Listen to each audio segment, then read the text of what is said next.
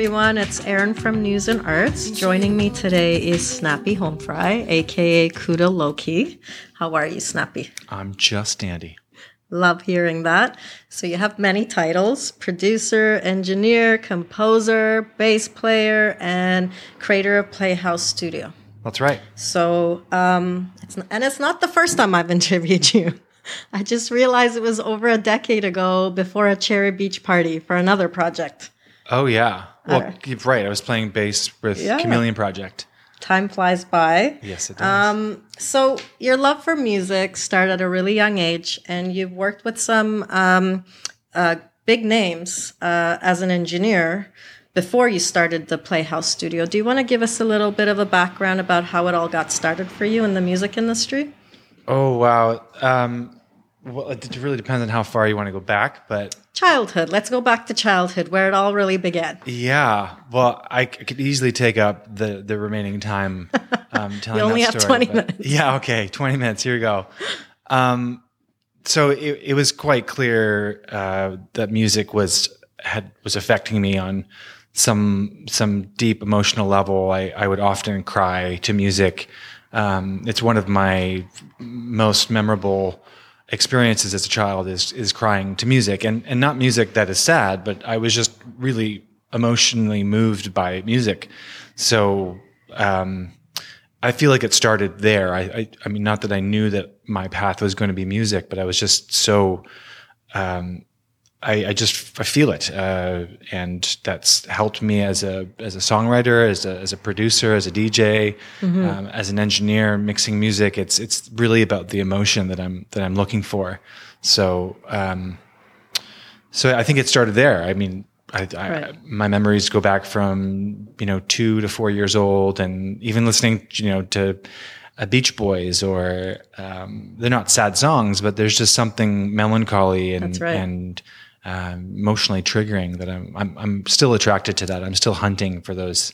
I've often felt that music can unlock things with sound or vibration, and I think it's through emotion. So no doubt about that. And you have a very eclectic sound. So is that through experimenting and listening to different kinds of music since your childhood? Is it through the people you work with? How did your sound evolve and get to the point that it's at? Yeah, it's hard to describe, I guess, because I feel like I'm within the picture. So it's hard to talk about the picture as I'm in it. I don't often think about style when I'm playing music or creating music. So it's usually just something that I feel, that something has the emotion that I'm trying to express. And my roots musically are very much in the kind of funk foundation. So, I mean, when I discovered music and was developing my voice, I quite literally was on a steady diet of anything George Clinton did for close to 12 years, starting at the age of 14, 15-ish, when I discovered George Clinton, and he's a producer, of course, and so he made a lot of records. So I probably have 50 albums of his that he produced, whether it's a vocal group or a funk band. So I feel like dance is a big part of that. So whether that's something tribal or something related to the funk or blues, it's still it's about movement and it's about celebration. So, and I also love ambient music, and again, it's about emotion. So I feel like at the core of all music, there's something quite beautiful.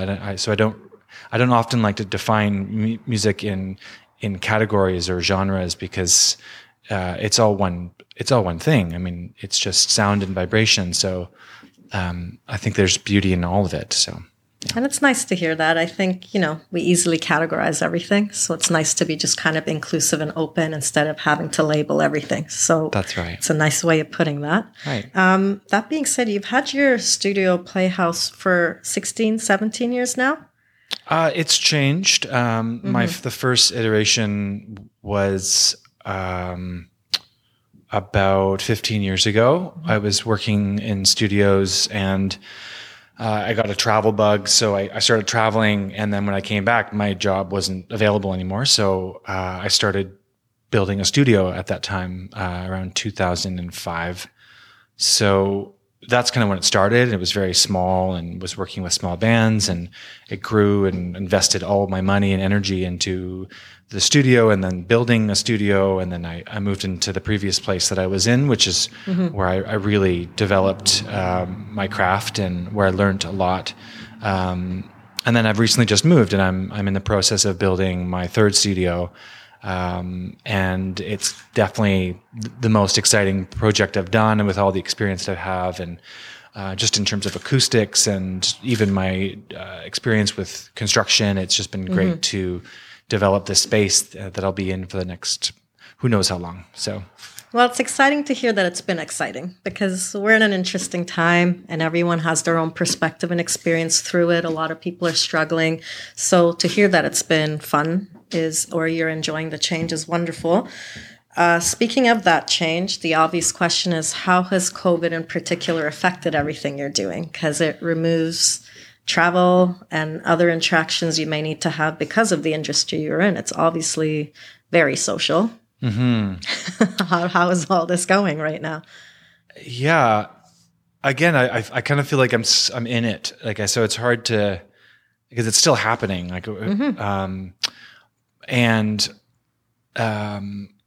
My touring schedule completely stopped. I had probably the biggest tour schedule that I've ever had in my life.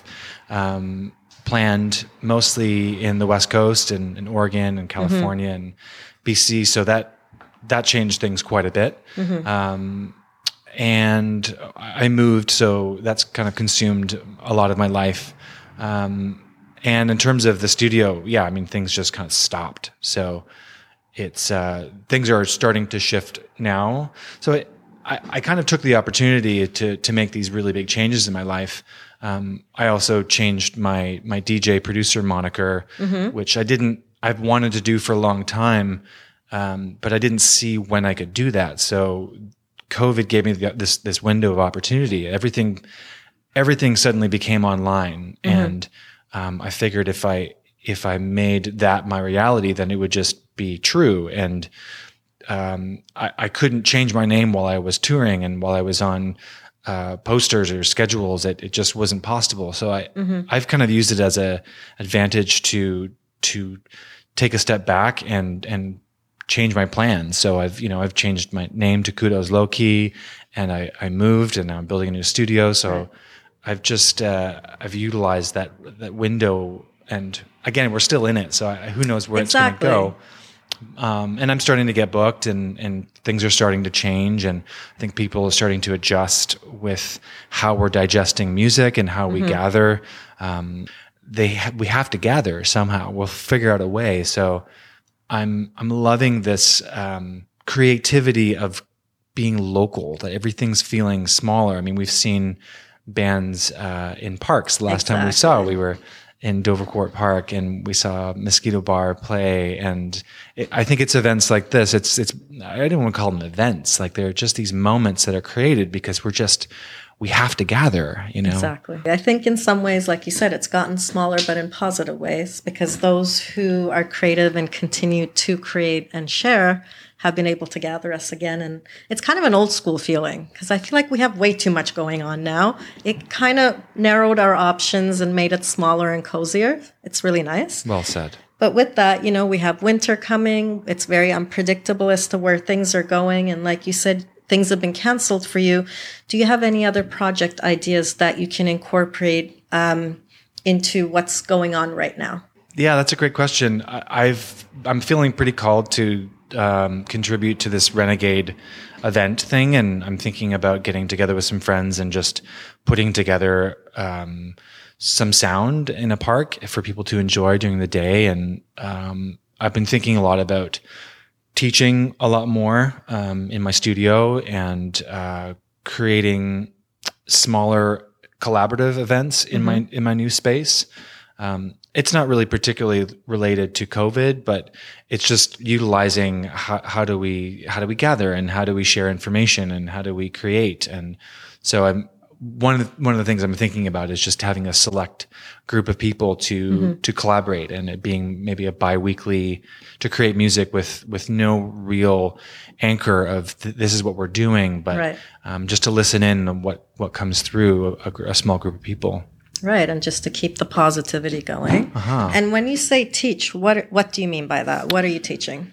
Yeah, so I don't like to call it teaching, but I guess I did say that. I teach music production mostly, and then I've done some permaculture work also. It's another passion of mine, is ecology and how that works. I think it's very related to music, but mostly it's in my studio. So beat making, mixing, composing, different software. There's a huge variety of different angles to choose from. That's great. And would that involve children as well, for parents who'd want to kind of incorporate that into their education system? I haven't considered that, but I like, a lot of us have kids. Subtle hint there, for sure. Absolutely. Yeah. I think with that type of exchange, there really needs to be a dedication. So I spent the better part of 7 years teaching kids music a while ago, and I was teaching piano and guitar and bass, and I learned a lot from that process, and I love children. So, and I feel with technology and music production, there really has to be an interest, a really deep interest, because it takes a lot of concentration and focus. And I think that's a challenge for young people these days is that focus. So if it's not there, then I'm not interested. It's in making that work. So I did have someone I was working with who was 12, and they were really keen for about a year, and then they got into different things, as you do when you're young, and then it just changed. And for me, there needs to be passion, and there needs to be that fire to want to learn. I completely agree with you, and I think that's one of our issues with the younger generation these days. It's focus and technology and things like that. So finding that interest is hard. You mentioned permaculture, which is something I'm really interested in the connection to music. Did you want to expand on that for a little bit? So what do you associate to music, and what are some project ideas you might possibly have, especially within the city? Because it's a relevant time to think about these things. We need to know how to grow food. We need to know how to grow, period, right? Well, the beautiful thing about permaculture is that it's not just about growing food and agriculture. It's just looking at nature and how she works, and what's available, and then using what is available to create some sort of yield. And that could be catching rainwater for your garden. That's a really simple thing to do. Some might not call it permaculture, but it's to me, it's just a creative, utilitive way of using resources. Your first question was one that I pondered for a long time, as I dove into permaculture about 6-7 years ago, wondering, what am I doing with this, playing in dirt and, learning about weeds and plants. And I think the connection that I've made is related to harmony. And I think that I've come to terms with that nature is the most symphonic orchestra that there is. I mean, it's a system that it exists because of its success and its age. So I think when we walk into a forest and that peace that we feel, that connected, where we lose ourselves, and there's something that kind of overcomes, that we feel that the forest is aware of us. I think it's because of the harmony that's created through all of the biodiversity, and that things are all in relationship together. I mean, it's the same thing with chords, right? You have different notes and different values and different intervals that create tension or create a feeling of calm, or it's the same thing. And I think nature is the most harmonious. So my availability for harmony, and when something works emotionally, again, going back from when I was 2 to 4 years old, I think it's the same thing. When we we're talking about a garden or a forest or even a small project, I think there's a feeling that when something's working, it's not an intellectual or rational. It doesn't come from a rational place, but Right. it's a felt sense, and I think it works with music and it works with nature. I think it's the same thing. It's a really nice way of putting it. And what is this about breaking molds? Let's talk about that. You're also referred to as someone who breaks molds. What does that mean? I think that I wouldn't describe myself like that.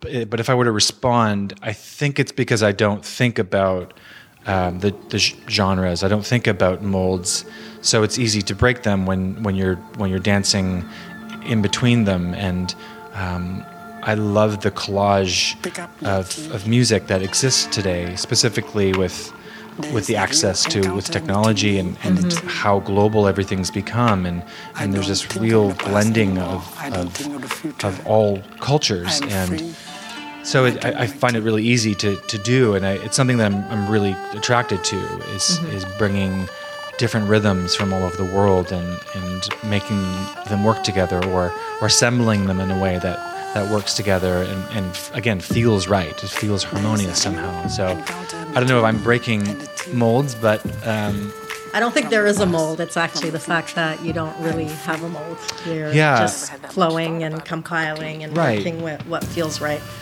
It's really how it should be. I think we're all about molds, and we need to kind of snap out of that, right? It's kind of the way the human brain works. Yeah, we like categories and that left brain organizing, and we're very much in that world right now. It's a very strong energy that we're experiencing. So I think more of that right brain could be really useful these days. Absolutely. So what is the most important thing to you these days with everything that's been going on? Because you come across as someone who's still looking at everything in a very positive way, and there's been a lot of good changes. They may be challenging, but you're someone who comes across very grateful, and you're working with what you have and going with the flow. What are some of the things that are the most motivational and exciting and inspiring for you these days that keep you going? That's a big question.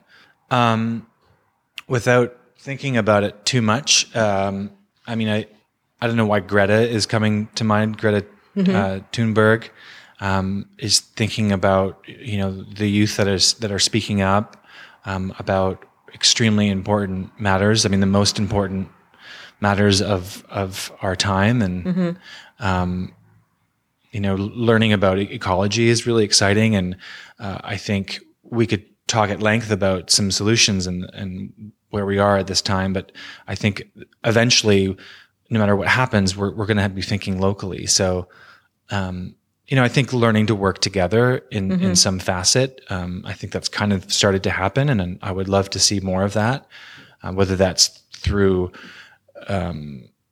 learning new trades or new skills or learning music, or all of it. It's how do we share food? How do we share space? How do we solve problems? How do we get along? I think those are really exciting subjects for me these days. Going back to the basics almost, right? Yeah. Or the fundamentals, like the root of it. It's like, how do we get along? And that's a really good one, Snappy. I like it. We got to get going. Any last words for fellow musicians and artists to kind of get through these challenging and unique times?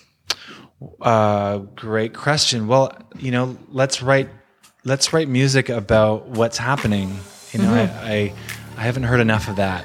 I was listening to Neil Young the other day, and I was just celebrating his effort and how he is so bold and how he points, the finger at the issues. And I'd love to see more of that. So if people can be bold enough to be honest about what they're seeing in the world, and reach out to me, reach out to Kudos Low Key, and let's collaborate and let's make music, and let's talk about the things that move us right now. Amazing. Thank you for coming in with this wonderful vibe and sharing with us. And we'll hope to see you again soon. Absolutely. And upside of all of this. And everyone, thank you for listening. You can find News and Arts on Facebook and Instagram, and we'll chat with you soon. Take care. Thank you.